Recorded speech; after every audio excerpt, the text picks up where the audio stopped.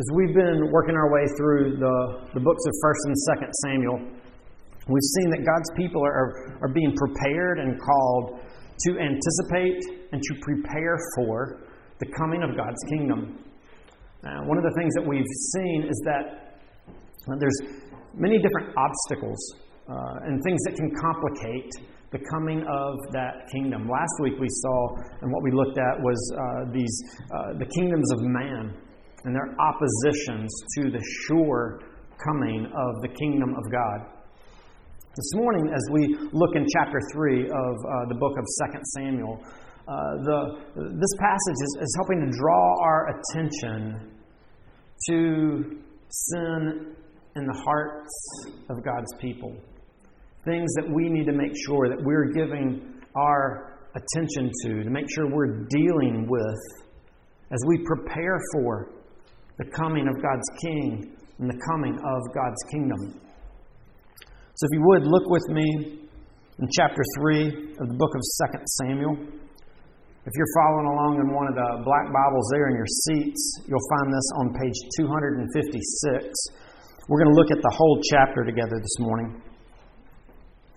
So if you would, follow along with me in your copy there of God's Word, starting in verse 1 of chapter 3.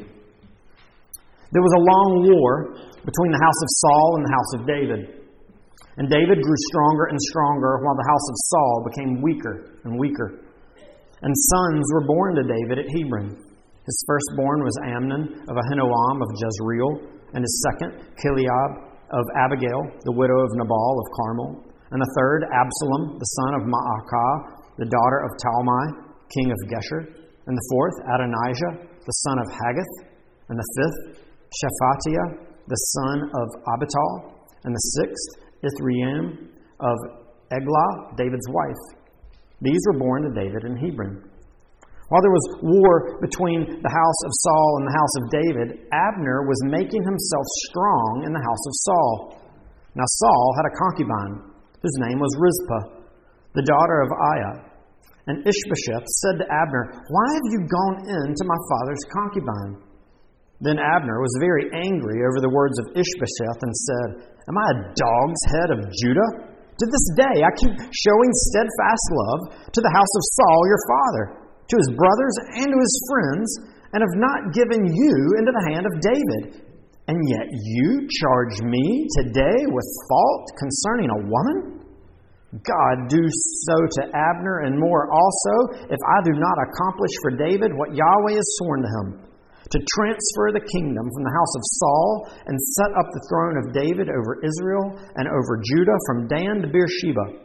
And Ishbosheth could not answer Abner another word because he feared him. And Abner sent messengers to David on his behalf, saying, "To whom does the land belong? Make your covenant with me, and behold, my hand shall be with you to bring over all Israel to you." And he said, "Good, I will make a covenant with you. But one thing I require of you, that is, you shall not see my face, unless you first bring Michal, Saul's daughter, when you come to see my face." Then David sent messengers to Ishbosheth, Saul's son, saying, "Give me my wife Michal, for whom I paid the bride price of 100 foreskins of the Philistines." And Ishbosheth sent and took her from her husband Paltiel, the son of Laish. But her husband went with her, weeping after her all the way to Bahurim. Then Abner said to him, "Go, return." And he returned. And Abner conferred with the elders of Israel, saying, "For some time past you have been seeking David as king over you. Now then, bring it about. For Yahweh has promised David, saying, By the hand of my servant David, I will save my people Israel from the hand of the Philistines and from the hand of all their enemies." Abner also spoke to Benjamin. And then Abner went to tell David at Hebron all that Israel and the whole house of Benjamin thought good to do. When Abner came with 20 men to David at Hebron, David made a feast for Abner and the men who were with him. And Abner said to David, "I will arise and go, and I will gather all Israel to my lord the king, that they may make a covenant with you, and that you may reign over all that your heart desires." So David sent Abner away, and he went in peace. Just then the servants of David arrived with Joab from a raid, bringing much spoil with them. But Abner was not with David at Hebron, for he had sent him away, and he had gone in peace. When Joab and all the army was with him came, it was told Joab, Abner the son of Ner came to the king, and he has let him go, and he has gone in peace. Then Joab went to the king and said, What have you done? Behold, Abner came to you? Why is it that you've sent him away so that he is gone? You know that Abner the son of Ner came to deceive you, and to know you're going out and you're coming in, and to know all that you were doing. When Joab came out from David's presence, he sent messengers after Abner, and they brought him back from the cistern of Sirah. But David did not know about it. And when Abner returned to Hebron, Joab took him aside into the midst of the gate to speak with him privately, and there he struck him in the stomach so that he died, for the blood of Asahel his brother. Afterward, when David heard of it, he said, I and my kingdom are forever guiltless before Yahweh for the blood of Abner the son of Ner. May it fall upon the head of Joab and upon all his father's house. And may the house of Joab never be without one who has a discharge, or who is leprous, or who holds a spindle, or who falls by the sword, or who lacks bread. So Joab and Abishai his brother killed Abner, because he had put their brother Asahel to death in the battle at Gibeon. Then David said to Joab and to all the people who were with him, Tear your clothes and put on sackcloth and mourn before Abner. And King David followed the bier. They buried Abner at Hebron. And the king lifted up his voice and wept at the grave of Abner, and all the people wept. And the king lamented for Abner, saying, Should Abner die as a fool dies? Your hands were not bound, your feet were not fettered. As one falls before the wicked, you have fallen. And all the people wept again over him. Then all the people came to persuade David to eat bread while it was yet day. But David swore, saying, God, do so to me and more also, if I taste bread or anything else till the sun goes down. And all the people took notice of it, and it pleased them, as everything that the king did pleased all the people. So all the people and all Israel understood that day that it had not been the king's will to put to death Abner the son of Ner. And the king said to his servants, Do you not know that a prince and a great man is fallen this day in Israel? And I was gentle today, though anointed king. These men, the sons of Zeruiah, are more severe than I. Yahweh repay the evildoer according to his wickedness. Let's pray. Father, we thank you for your word. We thank you for how in your mercy and your grace you have spoken to our fathers through the prophets. You've spoken in the last days through the Son, and now you continue to speak through your word that you've preserved and given to us, your people. Speak today. Holy Spirit, apply your words to our hearts, that we would be conformed more and more to the image of Christ, our King, and the Son of our Heavenly Father. Amen. Kids, if you want to keep track of some words today, they're all going to be I words. One would be inconsistency. One would be inaccurate or inaccuracy. And the last would be indifference. So, inconsistency, inaccuracy, and indifference. Or if you would prefer, you could draw a picture of Abner and Joab's little secret meeting in the gate there at Hebron. Might make for some interesting artwork.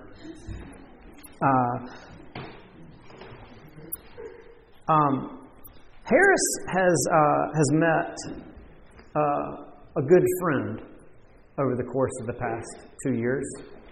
Comes by our house every Thursday and Friday. This is the driver of the garbage truck.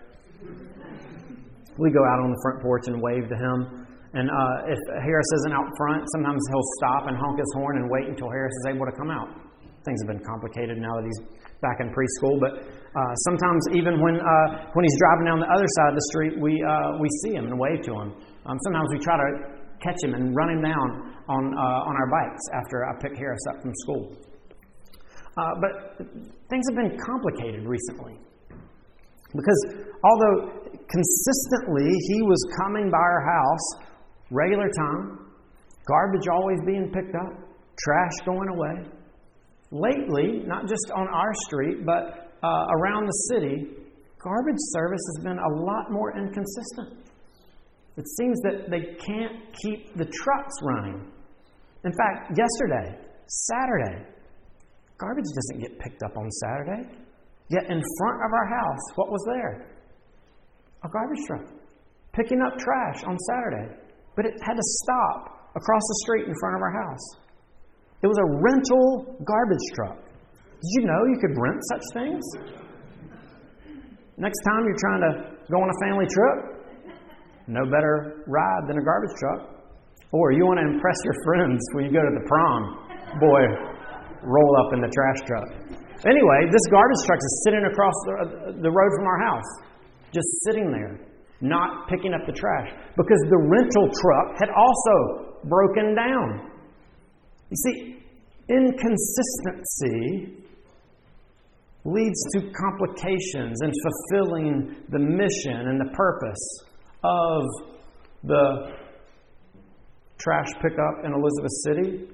But also what we see here in this passage, that inconsistency in the lives of God's people, particularly what we see here, inconsistency in David's life, leads to complications for the kingdom of God. Think about the David that we have encountered through 1 and 2 Samuel so far. We met him as a boy, a young man of great faith, who, when everyone else was cowering in fear, even saw the king. David trusts in his God and sees deliverance come over the Philistine Goliath. David continues to walk in faithfulness before his God, trusting Him to bring about great deliverance for God's people in the battles that he faced. Even when Saul is persecuting him, David continues to exercise faithfulness and not taking Saul's life when he had the opportunity to, many times, trusting himself in the Lord. But also, we've seen unfaithfulness on David's part, haven't we? Remember when he fled to the Philistines multiple times to find deliverance, failing to inquire of the Lord and seeking God's guidance and where he should go and what he'd do, content just to rely on his own wisdom and to do what he thinks would deliver and save him. Here, in the beginning of this chapter, we find again an account of the inconsistency in David's life. How he is, in his faithfulness before God, David proves to be an inconsistent king. Do you notice how it starts off in verse 2? And sons were born to David at Hebron. His firstborn was Amnon of Ahinoam of Jezreel, his second Chileab of Abigail, the widow of Nabal of Carmel, the third Absalom, the son of Maacah, the daughter of Talmai, the king of Geshur, the fourth Adonijah, the son of Haggith, and the fifth Shephatiah, the son of Abital, and the sixth Ithream of Eglah, David's wife. These were born to David in Hebron. Here, David is taking on multiple wives. Here, we have 6 that are mentioned just in this passage. This is going against God's intentions and design.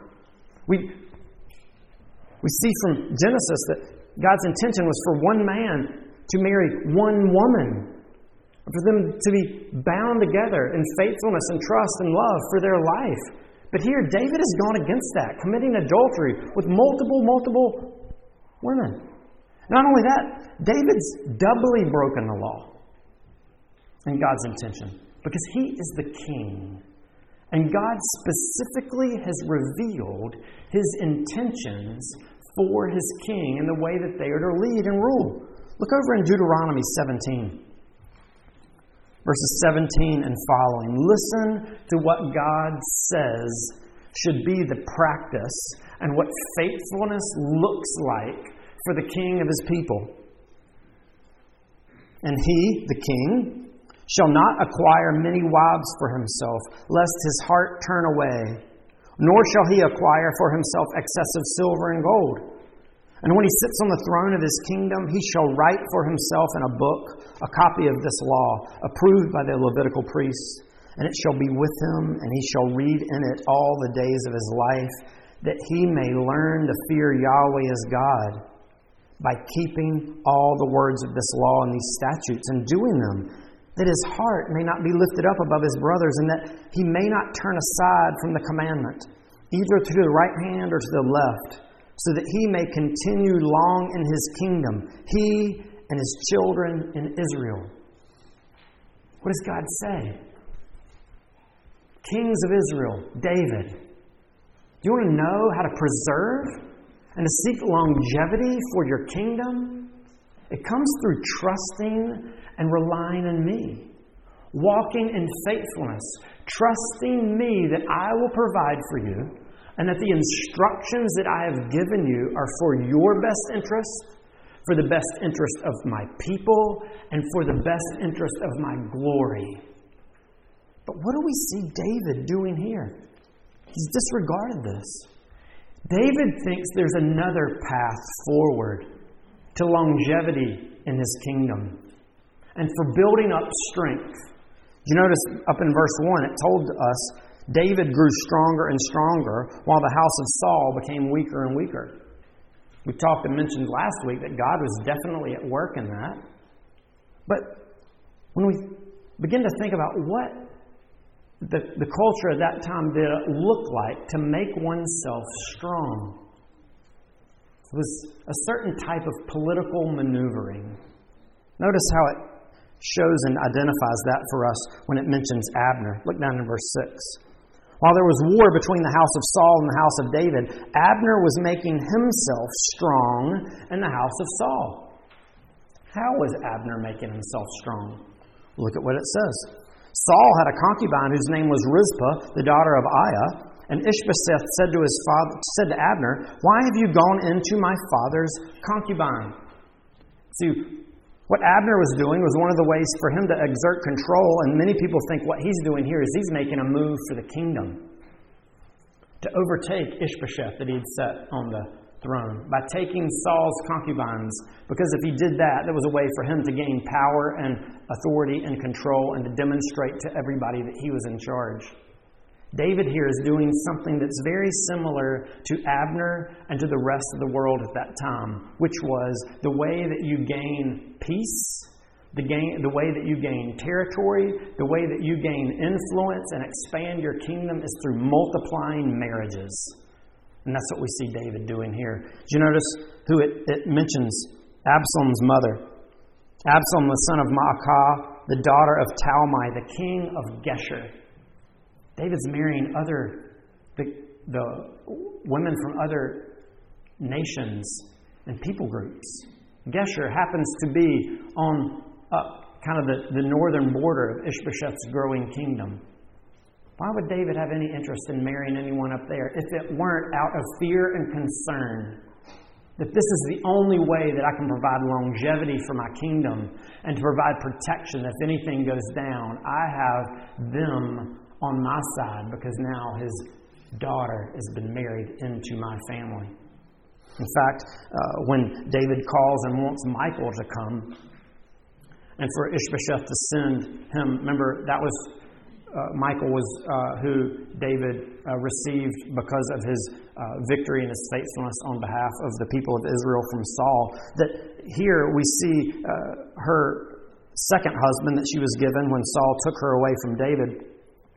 He comes weeping, concerned about her and about losing her, but there's no emotions described and talked about as far as David's relationship with Michal. It seems, again, here, because we have very little to go on as far as trusting David's interactions with women. He consistently goes against God's commands and his intentions. And here, David seems to be, again, wanting to use Michal as a means to gain influence and a path back into the former royal family and to gain influence and status within Israel. The inconsistency of David continues to come up over and over again. And in fact, if we look later, we're going to encounter each of these children that are mentioned here in verses 2 through 5. And these children are a source of great hardship for David and dishonoring God and His kingdom. All of this is beginning to highlight for us that David is an inconsistent and ultimately incapable of fully bringing the kingdom of God. If God's kingdom is going to come in its fullness, we need one greater than David. We need one who will always walk and rule in faithfulness, honoring God as His Father. In fact, God in His mercy and His grace has provided just such a one for His people. Because here in the book of 1st and 2nd Samuel, we're drawn, and the people who initially would have read this would have been called to give their allegiance and their honor to God's appointed, authorized king, the heirs of David, despite their shortcomings. But for us, we're in a much different place. Because the heir of David that we follow, the heir of David who has secured our salvation and our redemption, has no shortcomings.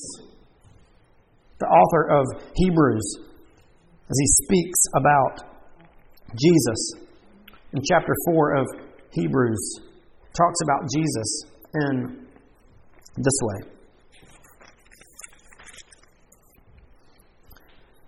Since then we have a great high priest who has passed through the heavens, Jesus, the Son of God. Let us hold fast our confession.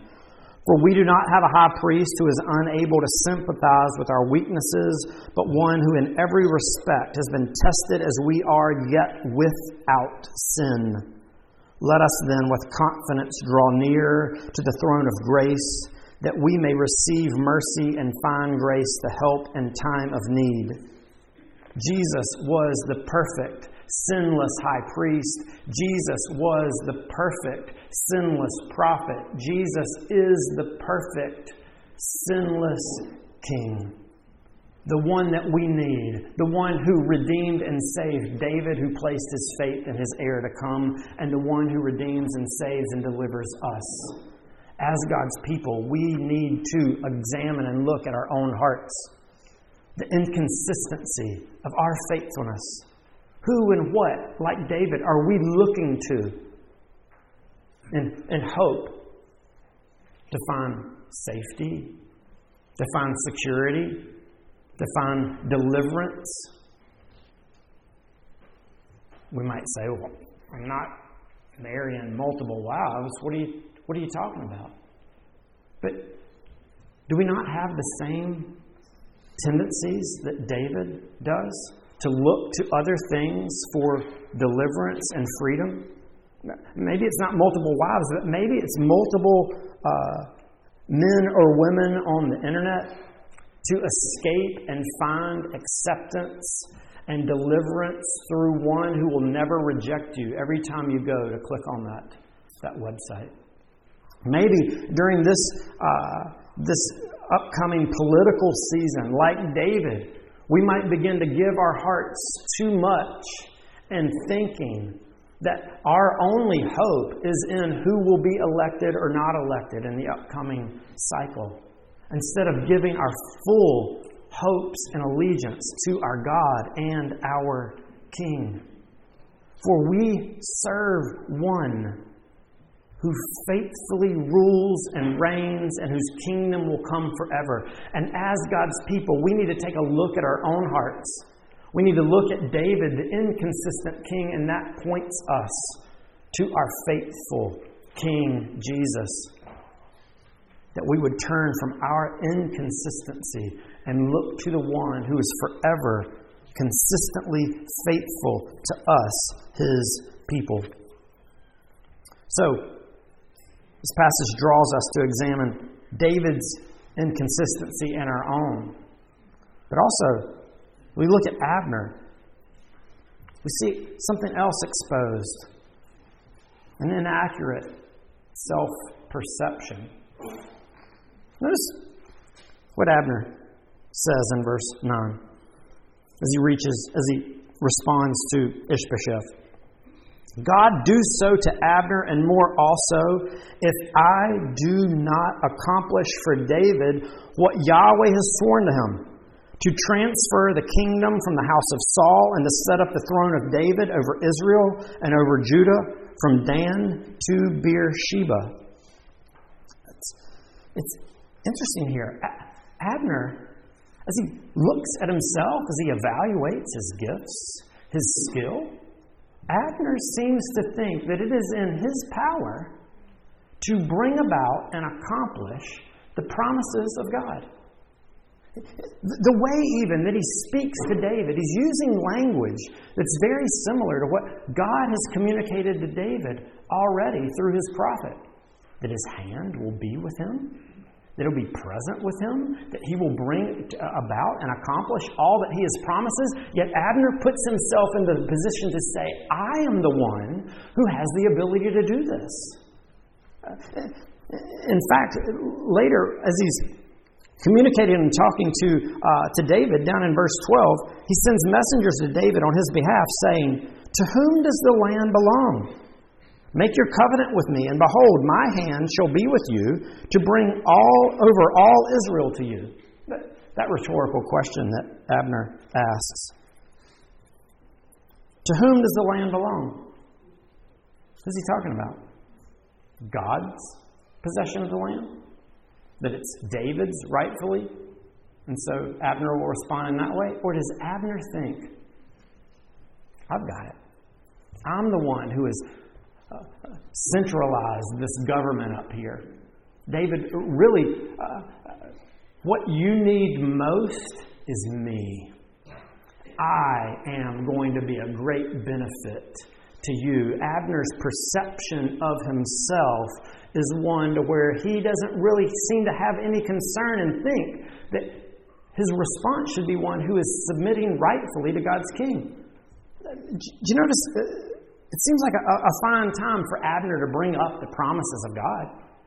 Because he's been dismissing and living his life in rebellion against them from the beginning. He is aware and knows that the kingdom is going to be transferred to David and that God has granted it to him.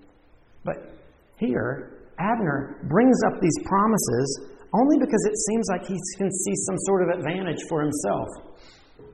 Ishbosheth's a weakling. This kingdom's not going to grow. I see David's power advancing in the south. My only hope, what I'm going to do, is I'm going to, through engaging and talking to David, I'm going to seek to gain and merit favor in his eyes.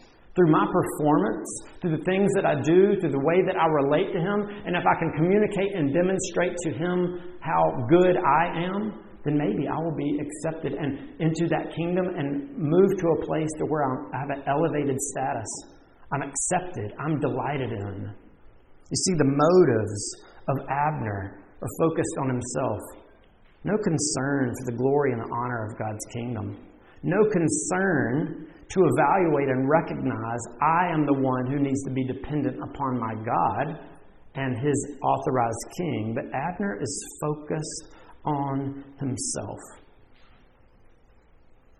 As God's people, we need to recognize these tendencies in our own selves to have inaccurate self-perceptions of our own gifts, our own strengths, our own abilities.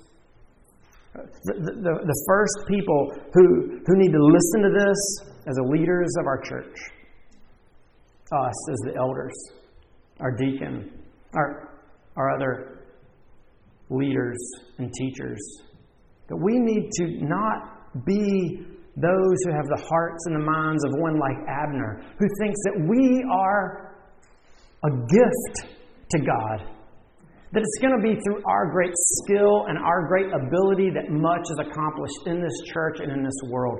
Do we realize God doesn't need us?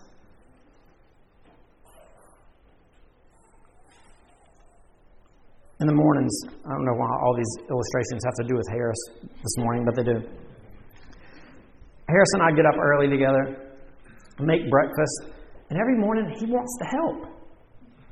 He wants to help me make breakfast. And, I mean, let's be honest. that just takes a whole lot more time. Things are a lot more inefficient when Harris is helping me make breakfast. I could get it done a lot faster, a lot cleaner, without mistakes or errors. But even though I don't need him, I involve him in what I'm doing. Why? Because I love him.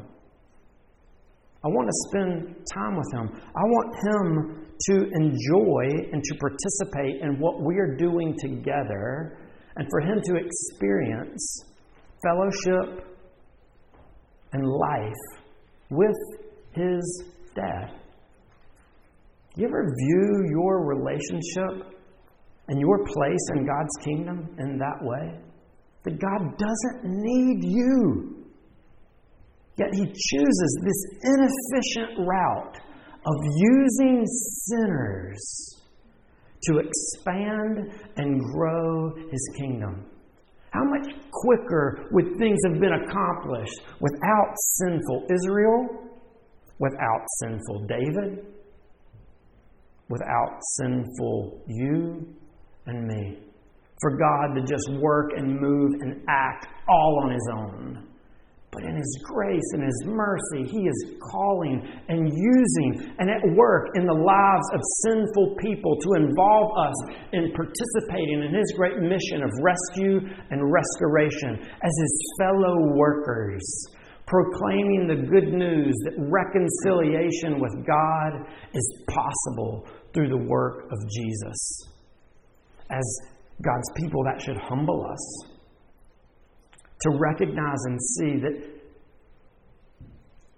what our hearts and our lives should reflect is one of humble dependence upon our God, seeking him to be at work and thankful that he would use us in any way, and humbling ourselves before our great King that he would receive glory and honor in everything.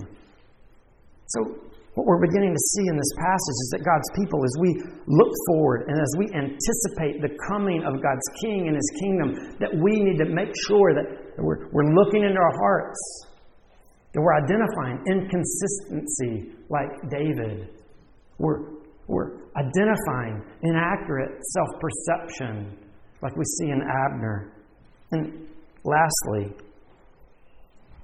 we are identifying indifference like Joab, who is indifferent to his king's reputation.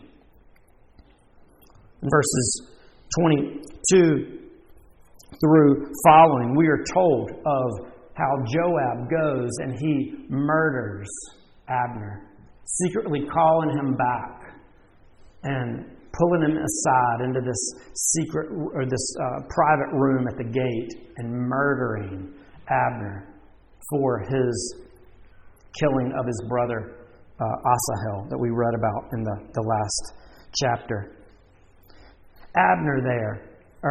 Joab there, thinking about avenging his brother's death. Also, as we'll see, and as we've seen about the character of Joab and how the author of 2 Samuel has been portraying him to us, that he as well is one who is seeking power. Abner is now being viewed as a threat, one who's gained all of this appears to be favor in David's eyes. David's thrown him a feast. What about me? But here, Joab is not concerned in the least with how his actions will reflect upon his king. He is indifferent to how he, as the chief of David's armies, and the things that he does will reflect upon his king to the people and to the watching world. That's really the emphasis that we see in the end of this chapter.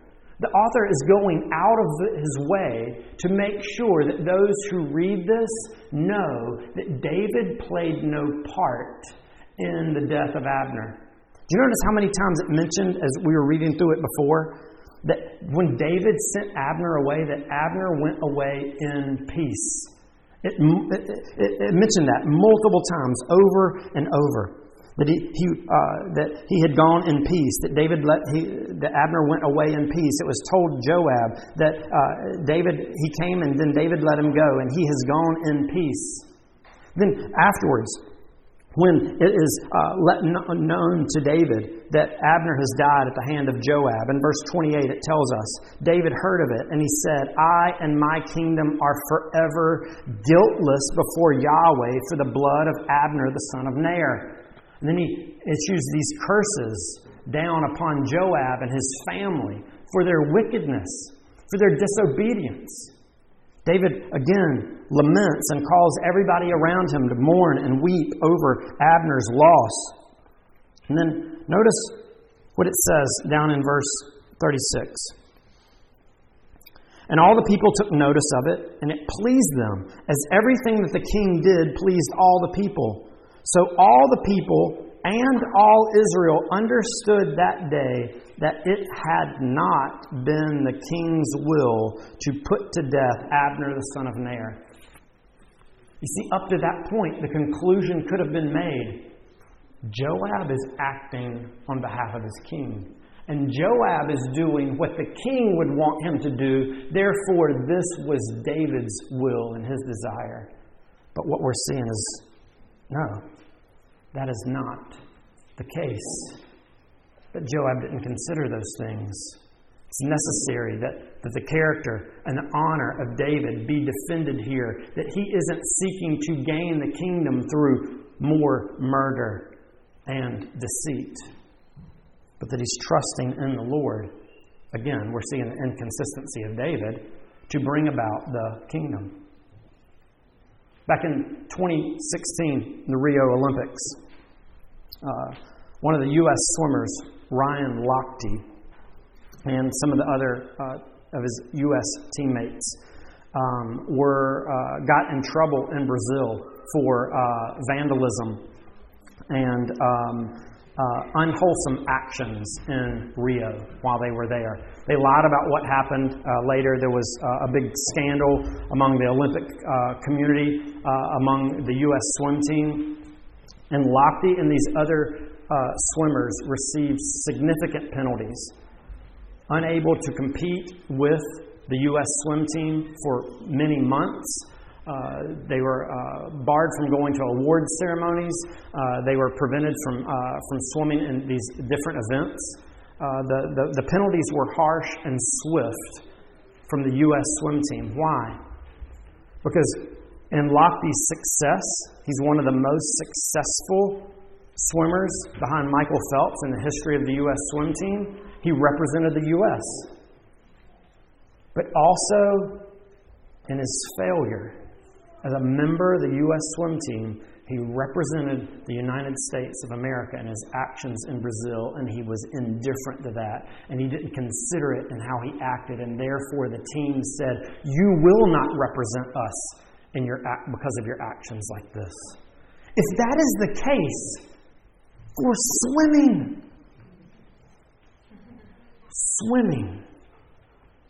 how much more the case for the eternal, righteous, perfect kingdom of the Creator and Sustainer and Redeemer of this world? You and I have been saved into His kingdom. We represent Him as His people. When we pray the prayer, hallowed be His name, we are saying, do a work in us so that when we go out into the world, we reflect and demonstrate that you have a good and solid and completely set apart representation or reputation in this world. The prayer itself is causing us to begin to think about our lives and our actions and how they reflect upon King Jesus, who set His life aside to redeem and save me and save you. As we look about and think about the coming of the kingdom of Christ, as we wait, because it's not here yet, He has left us in this world for a purpose, to represent and reflect Him as His people, to properly respond to the one who gave all for us. We must look at our lives, at our actions, and may we never be one like Joab, who is indifferent to how our sin and our actions reflect upon our King, because we are His people. God says, I will be God to you, and you will be my people. We see here that our King is calling us to address our inconsistencies, to address our inaccurate self-perceptions, and to put away the indifference we have to how we reflect His reputation in the world. It's only by God's grace that we've been brought into His kingdom. May that be what motivates us to live lives of righteousness and godliness and holiness, that the name of Jesus would be praised. Let's pray. Father, we thank you for your grace to us. We thank you for the redemption that is ours in Christ. We thank you that Jesus is our Savior and our King. We pray and ask that you would continue to be at work in our hearts and in our lives, that we would address and deal with the sin that we find there as we await His coming and look for the sure establishment of His kingdom. In Christ's name, amen.